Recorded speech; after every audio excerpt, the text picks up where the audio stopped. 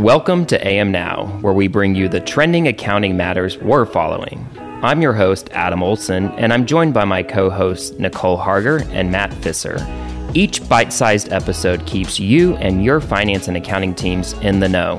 Join us each week as we unpack these issues, topics, and accounting matters now. You're listening to AM Now, an Accounting Matters podcast. I'm Adam Olson. And I'm Matt Fisser. While we took off last week here at AM Now, the accounting, reporting, and sustainability landscape did not, meaning we've got a lot to get into, so let's get started. So first things first, we have a round of substantial sustainability reporting updates to touch on this week, starting with one of the biggest headlines coming on the last day of July with the finalization of the European Sustainability Reporting Standards, or ESRS. For those that may still be scratching their heads here, the ESRSs were a derivative of the EU's Corporate Sustainability Reporting Directive, CSRD, which requires certain large companies and listed small and medium-sized companies, as well as parent companies of large groups, to include in a dedicated section of their management report the information necessary to understand the entity's impacts on sustainability matters and the information necessary to understand how sustainability matters affect the company's development, performance, and position. The European Commission was required to adopt the first set of sustainability reporting standards, specifying the information that companies are to report in accordance with that directive. The original drafts of ESRS were completed last November. Following the draft, feedback was collected and considered from numerous European agencies and other stakeholders. As part of that feedback, in another recent but brief consultation period this past June, the Commission introduced additional modifications to those draft ESRSs. These included changes to the materiality approach, the phasing in of certain requirements, conversion of certain requirements into voluntary data points, the introduction of flexibilities in a number of disclosure requirements, the introduction of technical modifications to ensure coherence with the EU's legal framework and enhance interoperability with global standard-setting initiatives.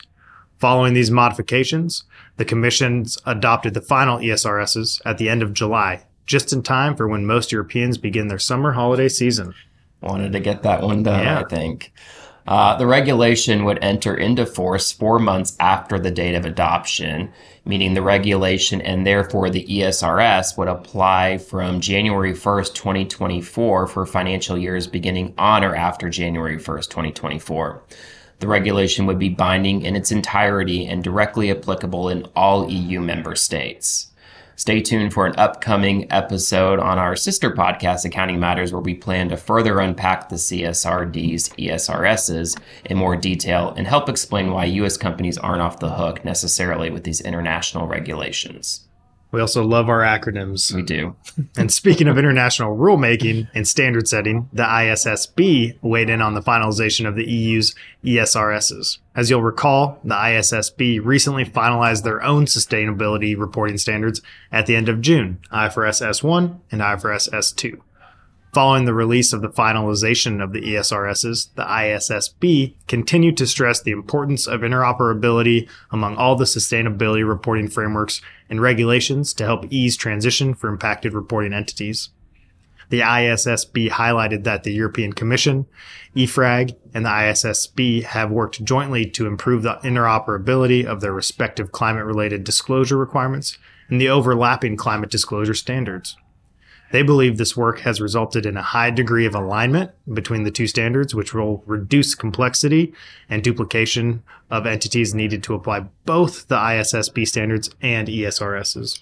Yeah, good news there. But they did emphasize that differences will still exist as both the ESRS and ISSB standards were developed within their respective mandates. These differences, for example, the use of double materiality in applying the ESRS and only financial materiality for the ISSB are inherent in those different mandates.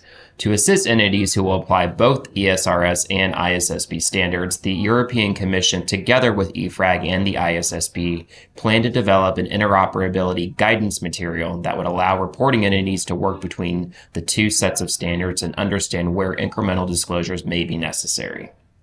Staying overseas, while we talk about the ISSB's new standard, the UK appears to be one of the first jurisdictions to begin to incorporate the ISSB's new sustainability reporting standards as part of their own standard-setting process.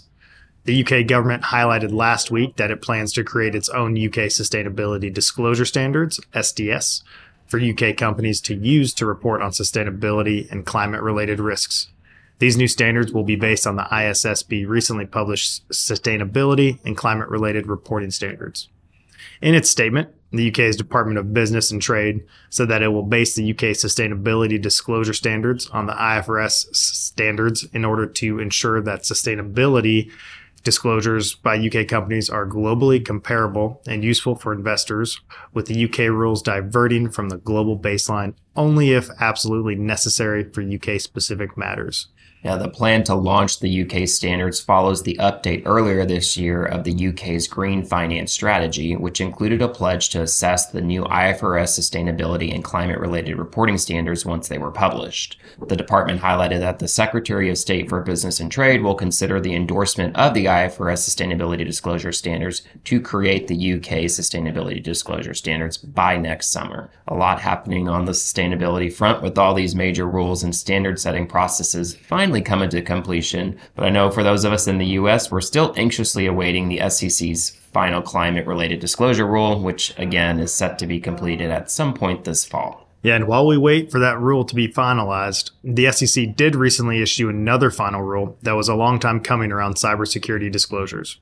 At the end of July, the Commission adopted rules for registrants to disclose material information over their cybersecurity risk management, strategy, and governance. The SEC said the rules are intended to make sure that registrants disclose material cybersecurity information and provide investors with more consistent, comparable, and decision-useful information. The rules also codified many of the previously issued existing concepts from interpretive guidance on cybersecurity by the SEC and in the Division of Corporation Finance's staff guidance on cybersecurity disclosures. However, these new rules require even more prescriptive disclosures about cybersecurity incidents and risk governance. Specifically, the new rules will require registrants to disclose on Item 1.05 of Form 8K any cybersecurity incident they determine to be material and to describe the aspects of the nature, scope, and timing of that incident.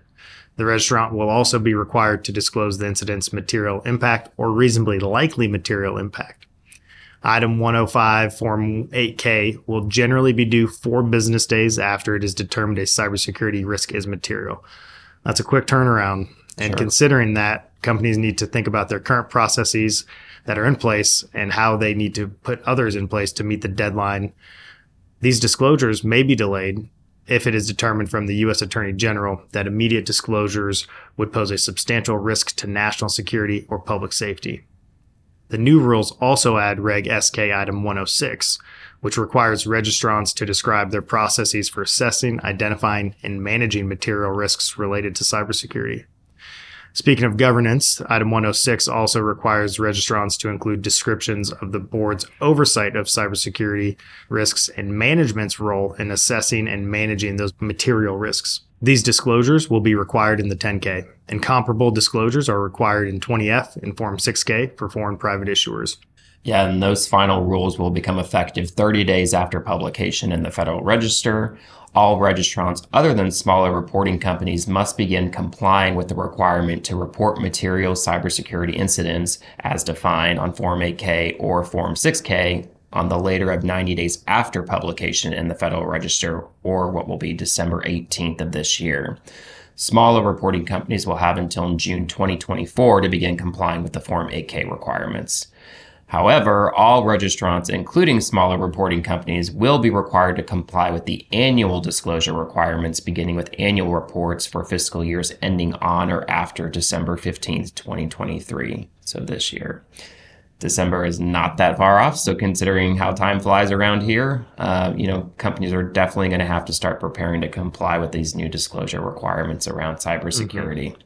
And our last update for the week, we can't leave our friends at the FASB hanging. They also recently updated their project over the disaggregation of certain types of income statement expenses. So on July 31st, the FASB issued their proposed accounting standard update that would apply to all public business entities.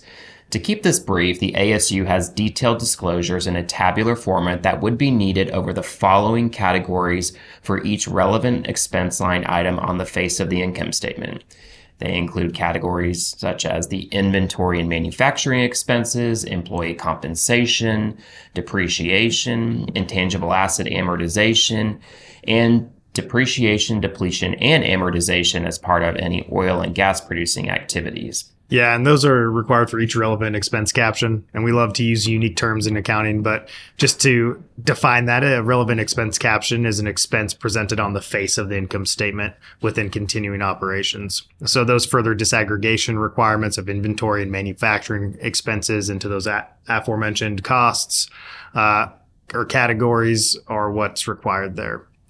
Additionally, disclosures of qualitative descriptions of amounts remaining in relevant expense captions are required that are not separately disaggregated quantitatively. And finally, disclosing total amount of selling expenses and the entity's definition of selling expenses. If you have any comments, you got to get them in now because they're due right before Halloween on October 30th, 2023.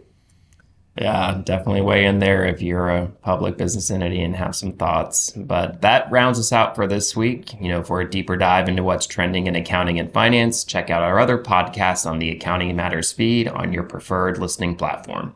Again, I'm Adam Olson. And I'm Matt Fisser. Thanks for listening to AM Now. We'll see you next week. This podcast is for general informational purposes only.